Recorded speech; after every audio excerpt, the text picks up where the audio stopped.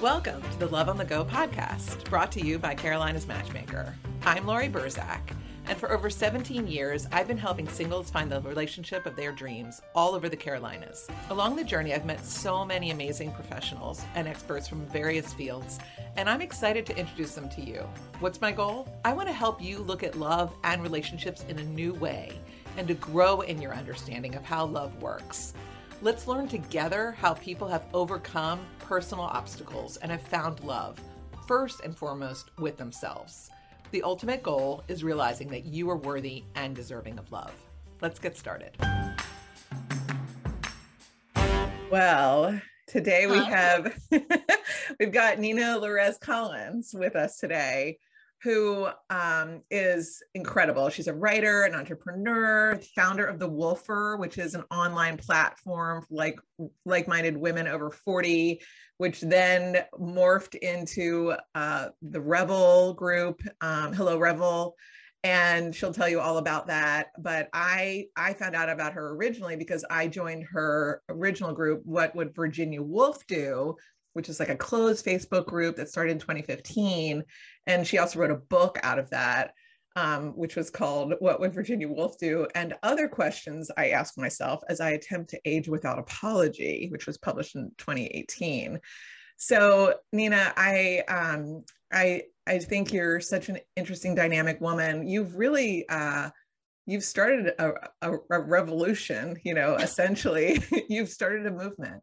And and it's something that was really not done before you. And so I want to say welcome. And I just kind of wanted to ask you, tell us more about what prompted you to start this. And how did it all flow? Very sweet of you. It's funny, right? In life, like the further you get away from something, your perspective about it changes. And I think it just really is a classic situation where sometimes there's really a need, like you have a need, and so you create something to solve a problem.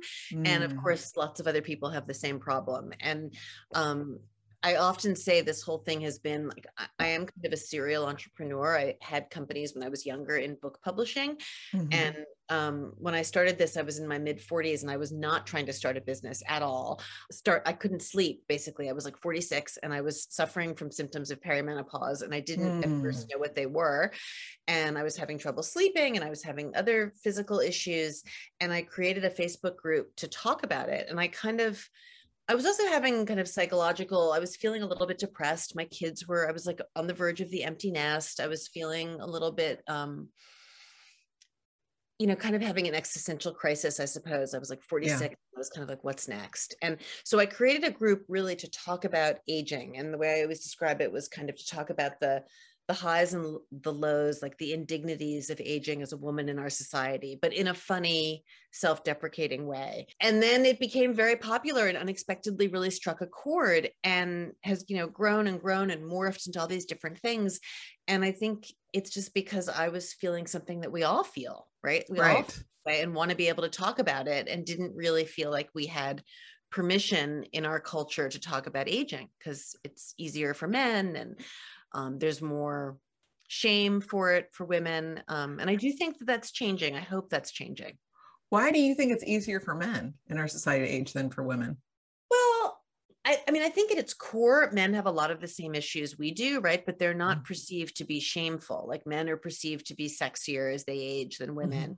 And men, I think, are often on a straighter trajectory career-wise. Like they kind of keep going. Women, lots of us in our culture, men and women now, have lots of different career paths. Like that's become more common. But for women, it's much more, we get interrupted by childbearing often.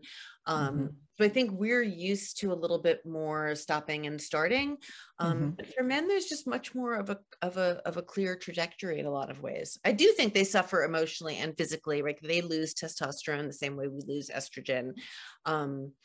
But they also, have Viagra, like they have answers that have been given to them much more easily than we have, right? The whole menopause, how to tackle the health issues around menopause is only just starting to really be something we're talking about honestly in our culture.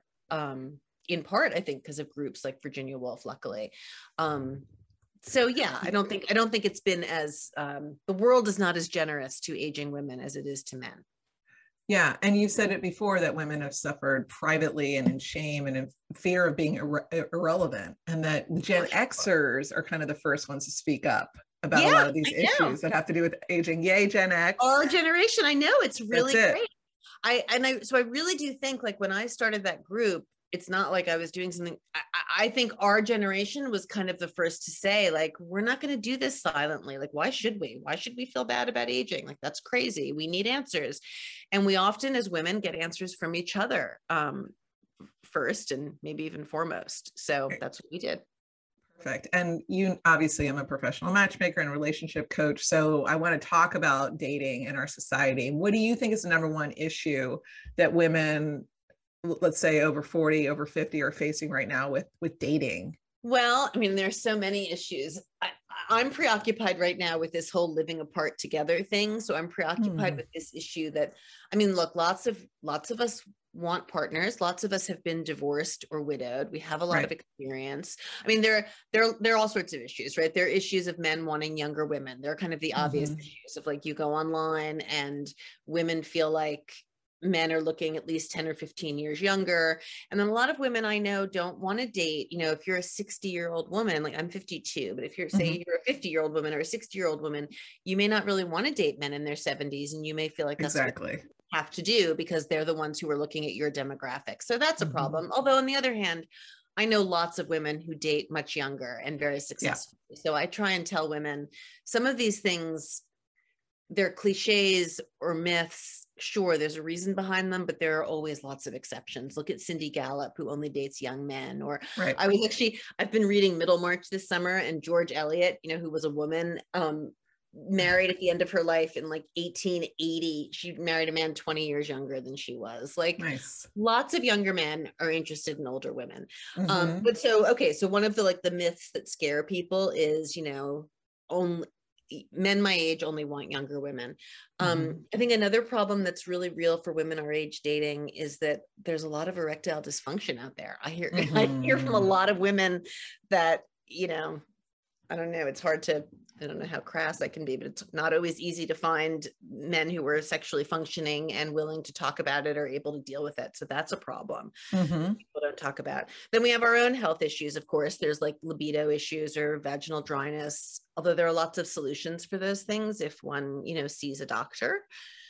I could go on and on about this, about all the problems of dating. I mean, luckily now there are people like you. There are a lot, you know, I think a lot of women have a lot of fear about online dating, and there used to be a lot of stigma about it. I think luckily that stigma is going away. I think even the most conservative people now, like I was surprised. I met my current boyfriend on Match.com, and he's quite traditional. And I think he's someone who has like a lot of privacy. You know, it used to be 10 years ago, there were a lot of people who just wouldn't go online. Like they thought it was shameful or stupid. And he's one of those people who I'm sure had scorned for it at some point and you know, then embraced it like everyone does. So, but I think a lot of people are just afraid of dealing with the rejection and and it is hard. It's not easy online dating, right? So I think people it's great that it has kind of come about that there are a lot of like coaches and services and group coaching help people with online dating, because people need to get over.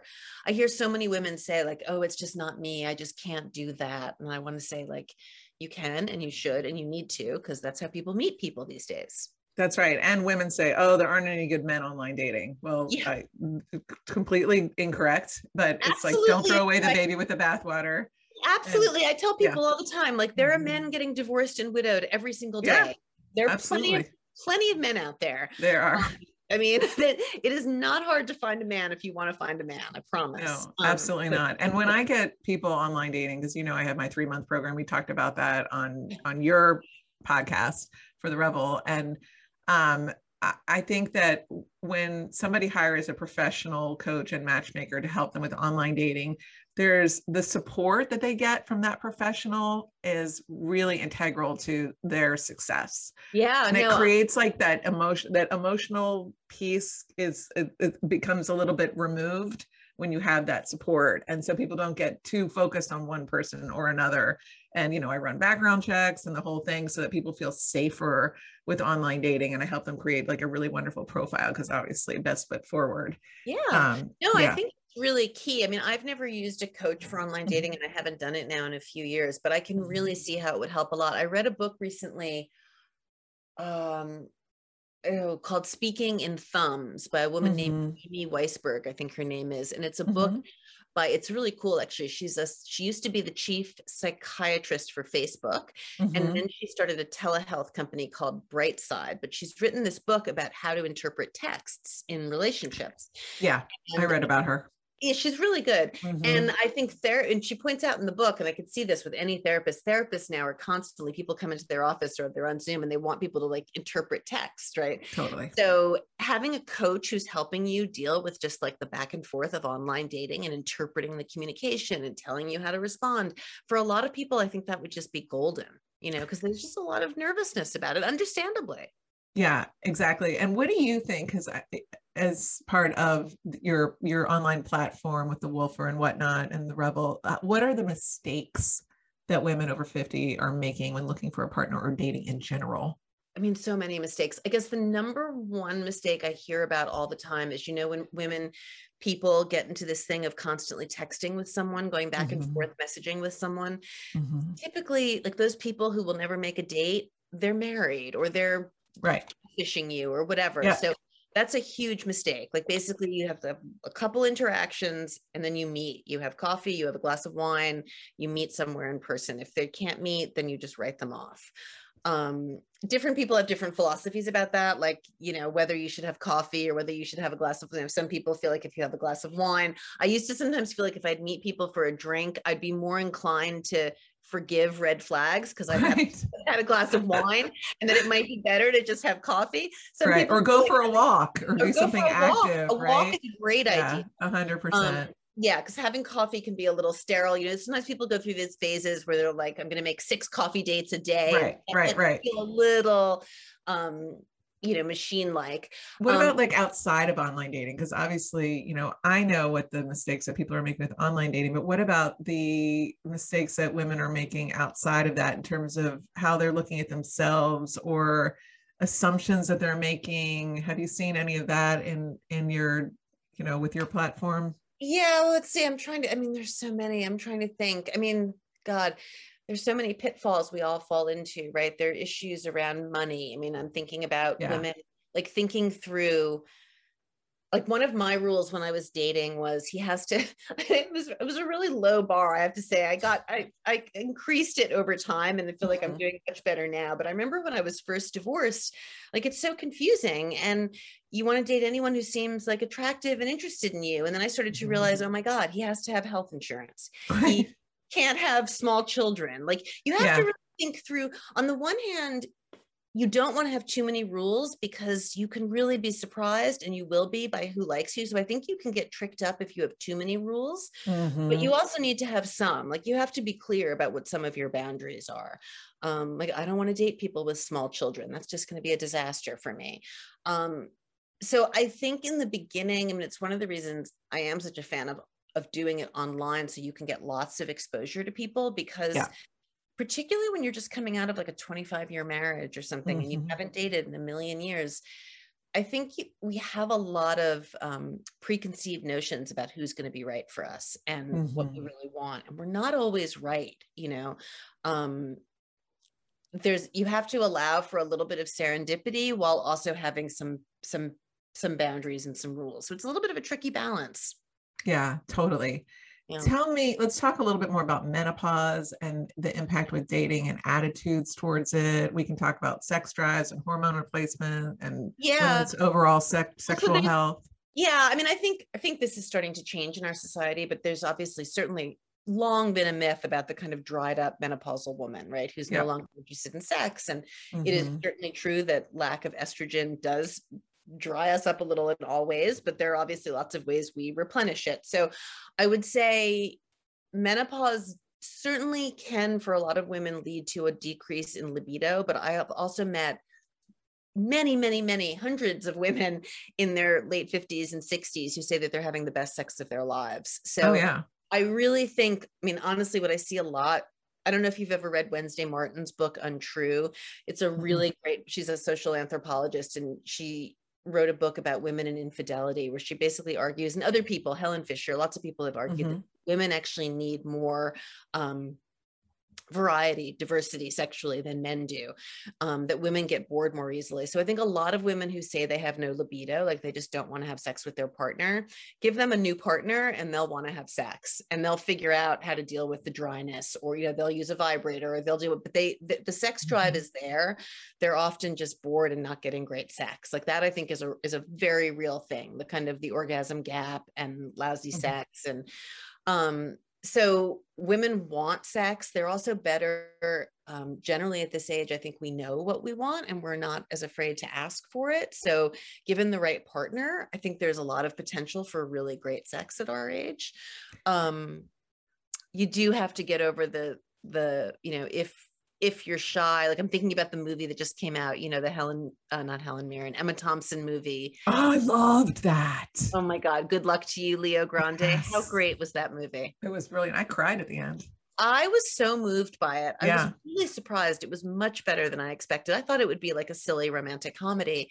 And for those of you who haven't seen it, you know, it's about this woman in her 60s who's been with one man her whole life. She had a long time marriage with really lousy, kind of perfunctory sex. She had never had an orgasm, and her husband is dead. She's a teacher, I think. And she hires a sex worker. She hires this young, handsome man who's like, work name is Leo Grande, and they start meeting in hotel rooms. And the movie, it's almost directed like a play, like they're just basically mostly in this hotel room.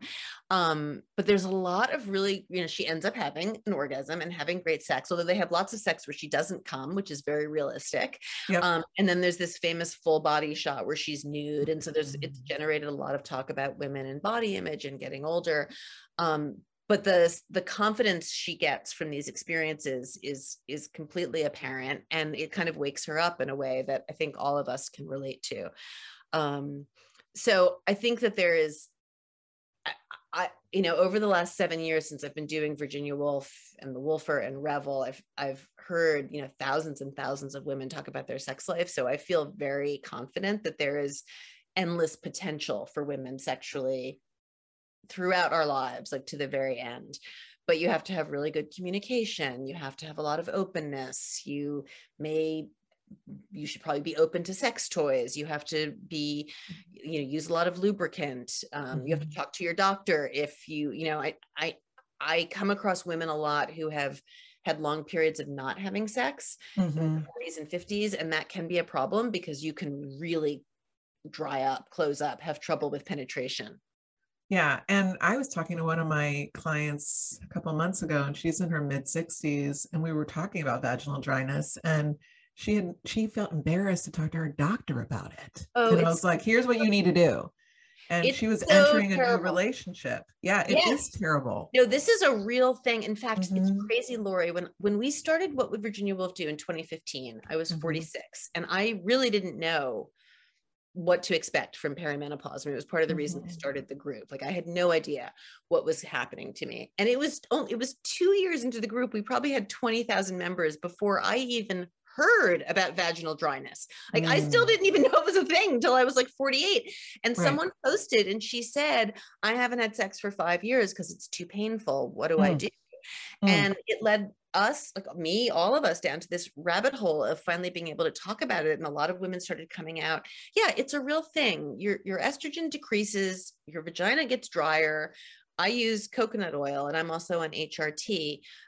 So I'm like fairly moist and okay, but also as we get older, you have to use lots of lubricant. And yeah, if you don't pay attention to it, it can get worse and worse to a state where like women are afraid to have sex, or it's just really too painful. I have a friend right now who is in her late 50s and has started dating someone after many years of only masturbating and not having intercourse. And her partner's in his 70s, and she's been using a dilator and a dildo. Like she's been like really working on her vagina to kind of open it up and loosen it so that she can enjoy sex. Right. And there's even physical therapists who will do that with you. Yeah. In fact, with the dilators. Yep. There are physical therapists who will do it with you. There's a new company. Actually, we're doing a Revel event with them in September called Origins. And they do physical therapy on Zoom, which I didn't even like vaginal physical therapy on Zoom. So, they'll tell you what to buy. They'll work with you. I mean, yeah, it's a whole world. I mean, there's vaginal physical therapy for sexual issues. And then of course there's all sorts of pelvic floor issues that women already go through, right? And often need to do pelvic floor therapy for. People should not be embarrassed about this. No, I'm so glad to be talking about this. Not be embarrassed about it. It's a part of your body and it needs to be handled properly. You don't ignore it because it's the part that you hide when you're in a bathing suit. No, it's the most important part of a marriage. Is to have good sex. It's infuriating. I mean, to the point that like ED drugs, like Viagra ads are on subways and no one on subways is talking about vaginal dryness, right? No, this is a very real, and it's very real and it's very addressable. It's very fixable. Like this is not cancer. This is like something that is normal that we can deal with. Right. And, years back, I know the Women's Health Initiative, it talked about HRT leading to cancer risk. Right. And so a lot of women were then afraid of HRT or got off of it. When in actuality, that wasn't exactly the case. And for people that did have a history of breast cancer or ovarian cancer in their families, there's other options. Like there's something called intrarosa that you could use that doesn't go into your bloodstream, just into the vaginal wall lining. Right. And even if you I have a family history of breast cancer. My mom died of breast cancer at 46. Yes. Family history doesn't preclude you from using HRT. And we were all told it did, and I thought it did. So that famous study that was done 20 years ago that told everyone to be terrified of HRT has essentially been completely debunked now. If you have had cancer, you cannot go on HRT. And if you're over 60, they're more cautious about it. But for women in their late 40s and into 50s, pretty much everyone is now saying it's probably the smartest thing to do. And they think it may well also be preventative and helpful for things like Alzheimer's and heart disease. And so all sorts of brain and heart issues and bone issues. They think if HRT like I was just diagnosed with osteopenia, which is the precursor to osteoporosis. And they say that being on hormones should help with that. So I resisted hormones for a long time because I was under the same impression that everyone else was. And my doctor kept saying you should go on it. And I finally went on them. I'm on a low dose. I have a patch, an estradiol patch, and I take 100 milligrams of progesterone a day. And I've been doing it since I was 50. And it's amazing. I have to say, I sleep really well. I feel physically great. And I was not feeling at all great in my late 40s. Right. And also testosterone for women is also a great thing. Yeah. Do you do testosterone? I do. Yeah. You do. Awesome. Absolutely. I want to hear more about it. So testosterone, as far as I understand, is still a little more controversial, but I am super, super interested in it. So do you do the pellets? I don't. Oh my God. The pellets drove me crazy. I'll be honest with you. I just do like the cream. I'm getting so personal now with my audience. I never thought I'd have this conversation. That's what maybe maybe this will help somebody. So no, it helps women for sure. We need to talk about this. Where do you get testosterone cream? You put it like on your stomach or, on your thigh, and you get it from a compound pharmacy. And how often do you do it? And what? Like twice a day. You turn the dial twice and you roll it on twice a day. And you notice it sexually. It improves your orgasm. Yeah. Oh God. Yeah. Oh my God. I'm so jealous. So my HRT has totally helped me in lots of ways. And I still totally like to have sex and want to have sex and orgasm. But I will say the quality of my orgasms and the ease of having them has decreased for sure for me. So I try it. Yeah, I really should. I've interviewed a bunch of gynecologists about it, and they're so divided, right? Some say it's the best thing ever and you must do it, and some think it's really dangerous. My current gynecologist is a little bit young and has not gone through menopause, and she's very anti-testosterone. So I've been kind of back and forth about it. So I'm really glad to hear this from you. That's interesting. Yeah. I mean, let's put it this way, if it's decreasing your ability to have an orgasm, you don't want to live without that. You don't want to live without that at all. I mean, that's not a way to live. Yeah. No. So what did the pellets do for you? Oh my God, they drove me crazy. So everyone, I went pellets. You inject these pellets in your butt, right? And it's another way of delivering testosterone. And again, it was too intense for me, I was like bouncing off the walls for me. It was not a good idea. And then you got to wait until it like dissolves in your body. So that was not a good thing for me personally. Did you have amazing orgasms while you were on it? Oh, I'm trying to remember. It's been several years. I just Okay. remember like my brain did not do well on it. That's the Interesting. bottom line. It just went a little haywire. Yeah, it wasn't a good thing for me. All right. Well, that's Yeah. really helpful for me to know, though, about the Yeah. cream. That may be. And did Yeah. you notice increased hair or anything like that? Not so much. Yeah. No, Okay. that's been okay. And you know, we can deal with hair, Yeah, you could totally right? deal with hair. Yeah. If you can have a better orgasm, you know, you can No, I'm deal with a little inspired. less hair. You You're should right. be. I should definitely try You this. should. And so I'm glad we're having this conversation because hopefully it'll help somebody else. And Some women are yeah. also saying that so estradiol cream, vaginal estrogen, which you referred to a minute before. So for people who can't be on HRT, topical estrogen is still considered completely safe and doesn't enter the bloodstream. And that's, you know, vaginal estrogen that you put in your vagina, which can help with dryness. But people are also starting to tell me that vaginal estrogen, if you put on your, like on the exterior of your vagina, like in your vulva, can help with orgasms. I have heard that that's not a great idea because it can rub off on your partner. And that could lead to your partner having issues. Oh, interesting. So do some, we need to do a little bit more I've never tried it.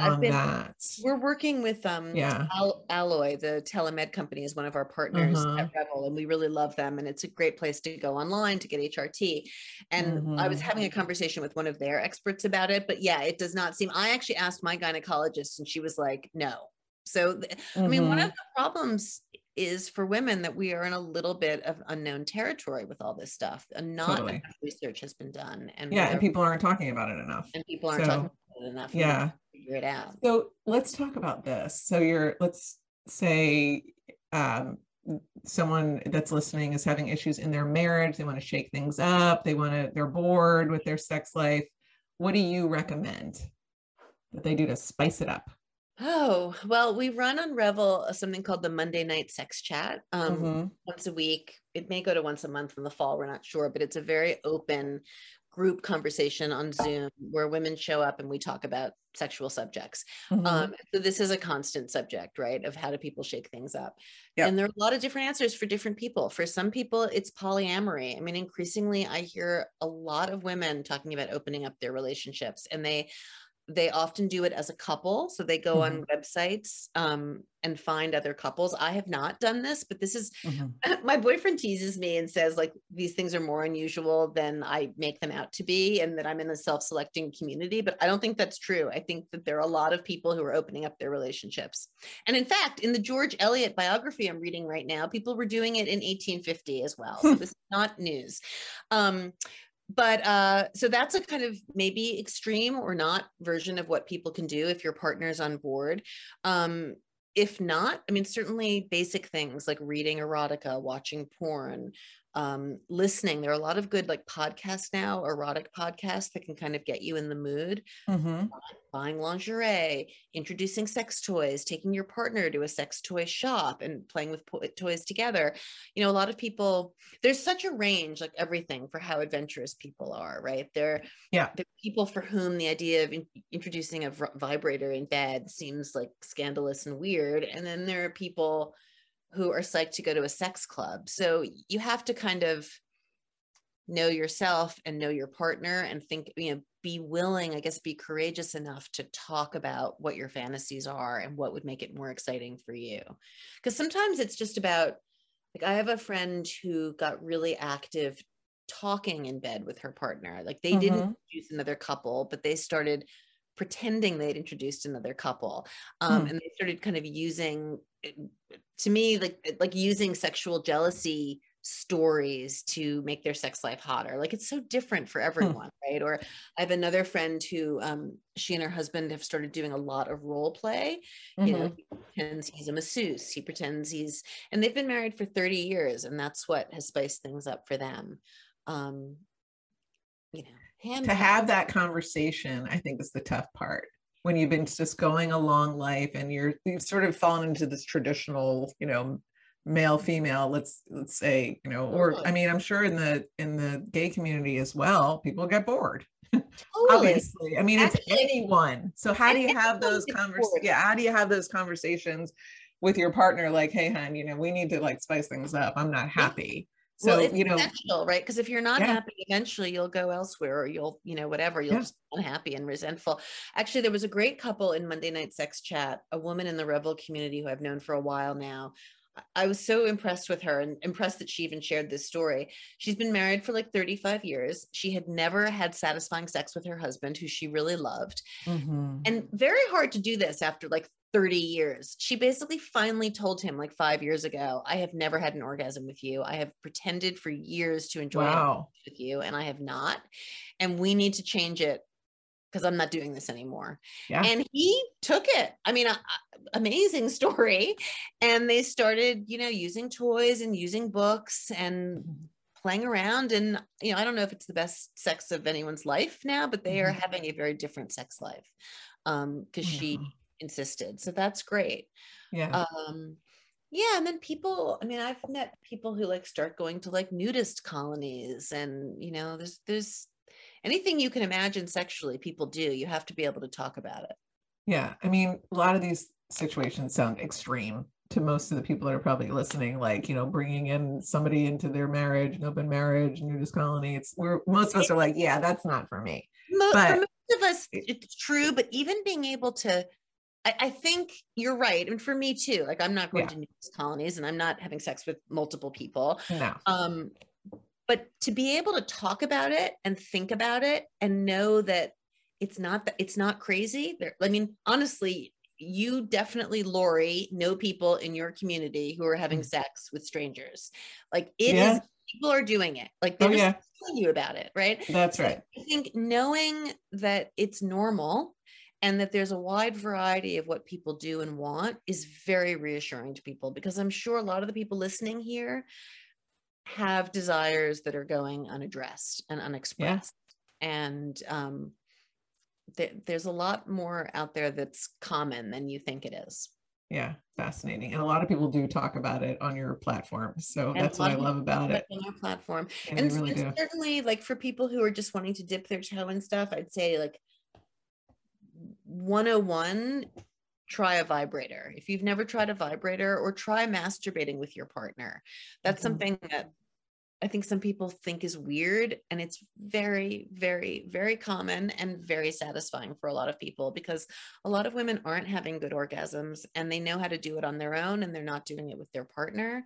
And I mean, again, that's a hard conversation to have. It's not like, hey, honey, I want to, show you how I can come. But it's it was actually it was funny, in the remake of Sex and the City, what was it called? As You Like It? No, I can't remember what it was called. But the first episode, Sarah Jessica Parker with Mr. Big, they're now long married. She asks him to masturbate in front of her. It was super awkward because that whole show was just done badly. But it was also I was impressed that they did it, because that is something that people do, that people don't talk about, that they should talk about, right? Yep, absolutely. So let's talk about you and your journey to love. So you were previously married and divorced. You've got 4 kids. Was it the same father for all 4 kids? Same father for all 4 kids. So my funny secret is that I've actually been married 3 times, but my first marriage was actually just a green card marriage to a Vietnamese boyfriend. So that was not really a real marriage. We did it so he could get a green card and come here. But then I was married to the father of my 4 kids, from 23 to 38 or so for about 15 years. And then I was single, and I did like online dating, and had a couple serious boyfriends, like 3 or 4 year relationships. Didn't think I wanted to get married again. And then when I was around 45, I met a man I wanted to marry. It was a little misguided in retrospect, but it was a very sexy relationship. And we got married quickly within a year, and then got divorced quickly within a few years. So what happened there? Well, I don't want to, he had a very bad temper and a drinking problem. And but it was a super hot relationship. And then, so we divorced quickly. I think I was 48 by the time when I got my official second divorce. And then I spent a year. I went to LA. I traveled for a little while. I had a couple like little inconsequential boyfriends. And then I came back to New York because I was an empty nester at this point. And I met on Match.com. So less than a year after I split up from the bad second husband, I met my current partner, who is super, super lovely. And we met on Match.com, and we've been together for 4 years. And I'm very, very happy. There's so many lessons in getting older, but I do feel like I had a very difficult father who didn't really love me, and my parents were divorced, and I had like many of us, just a complicated childhood, and a lot of men who have been really disappointing. So I think it's been a hard path for me to find a healthy relationship, and I feel lucky that I've had all this opportunity to all this kind of trial and error, because I really am much better at it now. I have a good relationship now. I'm so happy for you. Have you had a lot of therapy? Like, how were you able to get to those higher levels of understanding? Yeah, I think all through my 40s, let's see, from my divorce to the father of my kids. So from 38 to really 48, for 10 years, I was in a lot of therapy. And I did get very lucky. I found someone really great who I often interview actually on Revel. Her name is Debbie Maggots. And I really do feel like she kind of saved my life. I had therapists when I was younger, after my mom died, in my 20s. But I had never really clicked with someone. And, now that I'm in my 50s and I'm watching my kids in their 20s, it's such a long road, right? Being in your 20s is hard. And so I don't know whether I didn't find the right person or whether I just wasn't really ready until my late 30s to really try and heal myself. Yeah. And then I was also lucky that I had like financial resources to do it. There was a period I was in therapy 3 times a week for a couple of years. So I did a lot of therapy. Yeah. And then I also did this whole other professional process. My mother was a writer who died when I was young. And in my 30s and 40s, I went back and kind of resurrected her career. Her name is Kathleen Collins. And she's now become sort of famous. And that process was incredibly healing in terms of my relationship to my childhood. So I think on top of the therapy I had done, that really helped. So yeah, I mean, it's kind of amazing to see how much potential for growth we have. Like I was a very unhappy person in my 20s and 30s and had a lot of anger and just a lot of complicated stuff from growing up that I feel is fairly resolved, which is really nice. Yeah. So it makes me much better able to be in a loving relationship. I have better boundaries now. I mean, of course, at this age, I was just trying to think like, well, I'm not perfect. What do I have to work on? I mean, we are who we are, right? So the issues, like I'm super a control freak, and I really like my independence. So there are things that make it hard to be in a relationship with me. I'm very autonomous, et cetera, but I do feel much, much happier in my life. And you live separately from your boyfriend? We do live separately. Okay. And yeah, that's what I was saying earlier. Yeah. Like, there's this trend right now for living apart together. And you read about a lot of women, people now in relationships in their 50s and 60s and 70s who don't necessarily want to live together. And I'm not sure completely where I fall on the spectrum, but I can really see the appeal now of not ever living with anyone again. Like, I'm financially independent. I really value my space. I'm finally comfortable being alone in a way I never was when I was younger. I have kids, he has kids. Blended families are complicated. Yes. Blending money is complicated. I mean, look, you can always, there are a million ways to live, and I'm not ruling out that I won't change my mind or I won't end up wanting to bring it all together. But I think there is a trend among women our age. I mean, a lot of women, if you ask 100 women right now, I know because I've done this online, if your current partner died or you were suddenly widowed, would you marry again? And most of them say no. Most of them say I would never live with a man again. So there's, again, a little bit one of these myths that like it's always women who want to get married. The truth is, as we get older, it's much more men who want to get married again. Women often say that they wouldn't want to. They may not be being honest with themselves, or they may change their mind, or they may change their mind later. But I think for women, as we get older, there's more and more of a feeling of like, I'm not sure it's the best deal for us. Like, we end up doing more of the emotional labor, more of the physical labor around the house. I think, a lot of people Women often are at a financial disadvantage in relationships. So money can be a real motivator for living together or getting married, which is very real, right? It costs less if you share expenses. Like, I get that. But if you don't have to do that, it becomes a little more of a question. Yeah. We have options now. Many women do. And many women do. Whereas really in the past, we did not. Yeah. I mean, I often think the best scenario would be like 2 houses side by side. You know, some of it is like I've been alone the last couple of days. My boyfriend's coming back tomorrow. And I'm just really grateful that I've gotten to a point in my life where I can be happy alone. I think we're sold a lot, you know, like the whole romantic fantasy is a bit of a myth that we're totally sold when we're young. And I think it takes us a long time to figure out our relationship to that. Like the whole, you know, perfect man, white picket fence, like that's a myth. Yeah, it is a myth. And you need to keep working on your marriages. You need to keep working on those partnerships. It's just absolutely. Otherwise they're going to die on the vine. They're going to die on the vine. And it's a lot of work. And it's a wonderful thing to have a great relationship.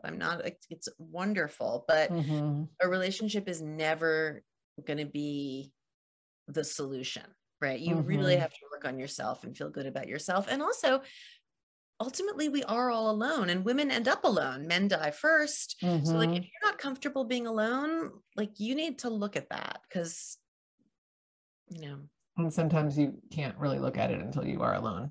Right. It's like, you know, in theory, you think, oh, I'll be okay, but you don't really know until it happens. Right. And it's a real gift when you realize, like, I look at my boyfriend's mother is a real inspiration. She's her name is Diana, and she's 91, and she was widowed in her 30s and never remarried, had different partners, but never remarried. But she lives now in an assisted living facility in Kansas, and she's really smart. She was a writer and worked in public health, and she just reads all day long and lives with her cat. And she's happy on her own. Like, she's had a really fulfilling, rich life, and she's happy as an older woman by herself. And I think that that's important. That's a goal. Yeah, it's totally a goal. All right, well, let's wrap it up. But I want to ask you what your favorite charity is. And we'll put it in the show notes so people can that's such contribute. A lovely thing.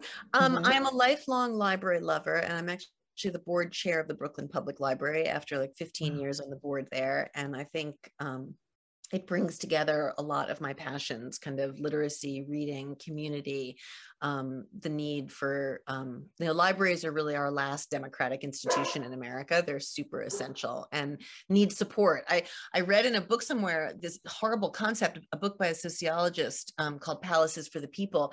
And he posited that libraries, Carnegie built all these free libraries all over America. And no one would do that today. Like, billionaire industrialists would not create free institutions for learning today. That would just not happen. So we need to hold on to our libraries and support them, because they struggle and they need money, and they're really important. Wonderful. So how can we find you? You can find me everywhere. So Nina Lorez Collins on Instagram. Revel is the great platform that I work for and merged with the Wolfer. It's www.hellorevel.com. We're a community for women in the second half of life, where you can create events and attend events and write in groups, like on Facebook. It's a really fabulous place. So that's hellorevel.com. And Revel is on all the usual places, Instagram and Facebook. And then we have a place on Facebook called the Wolfer Annex. So we're all over. You can find me anywhere. Fabulous. Thank you so much for coming on the show today. It has been a pleasure. Really nice conversation, Lori, and I'm psyched to hang out with you in Mexico. Yes, with the Matchmakers Alliance in November. Yay. Yeah, it's been really fun. All right, have a great day. You too. Thanks for listening to Love on the Go. I hope you join us on our next episode. You can make sure to know when it is by following us wherever you listen to podcasts. Also, if you enjoyed it, it'd be great if you left us a review. I'd appreciate it. In the meantime, to learn more about me and how my team can help you, visit carolinasmatchmaker.com. Until next time.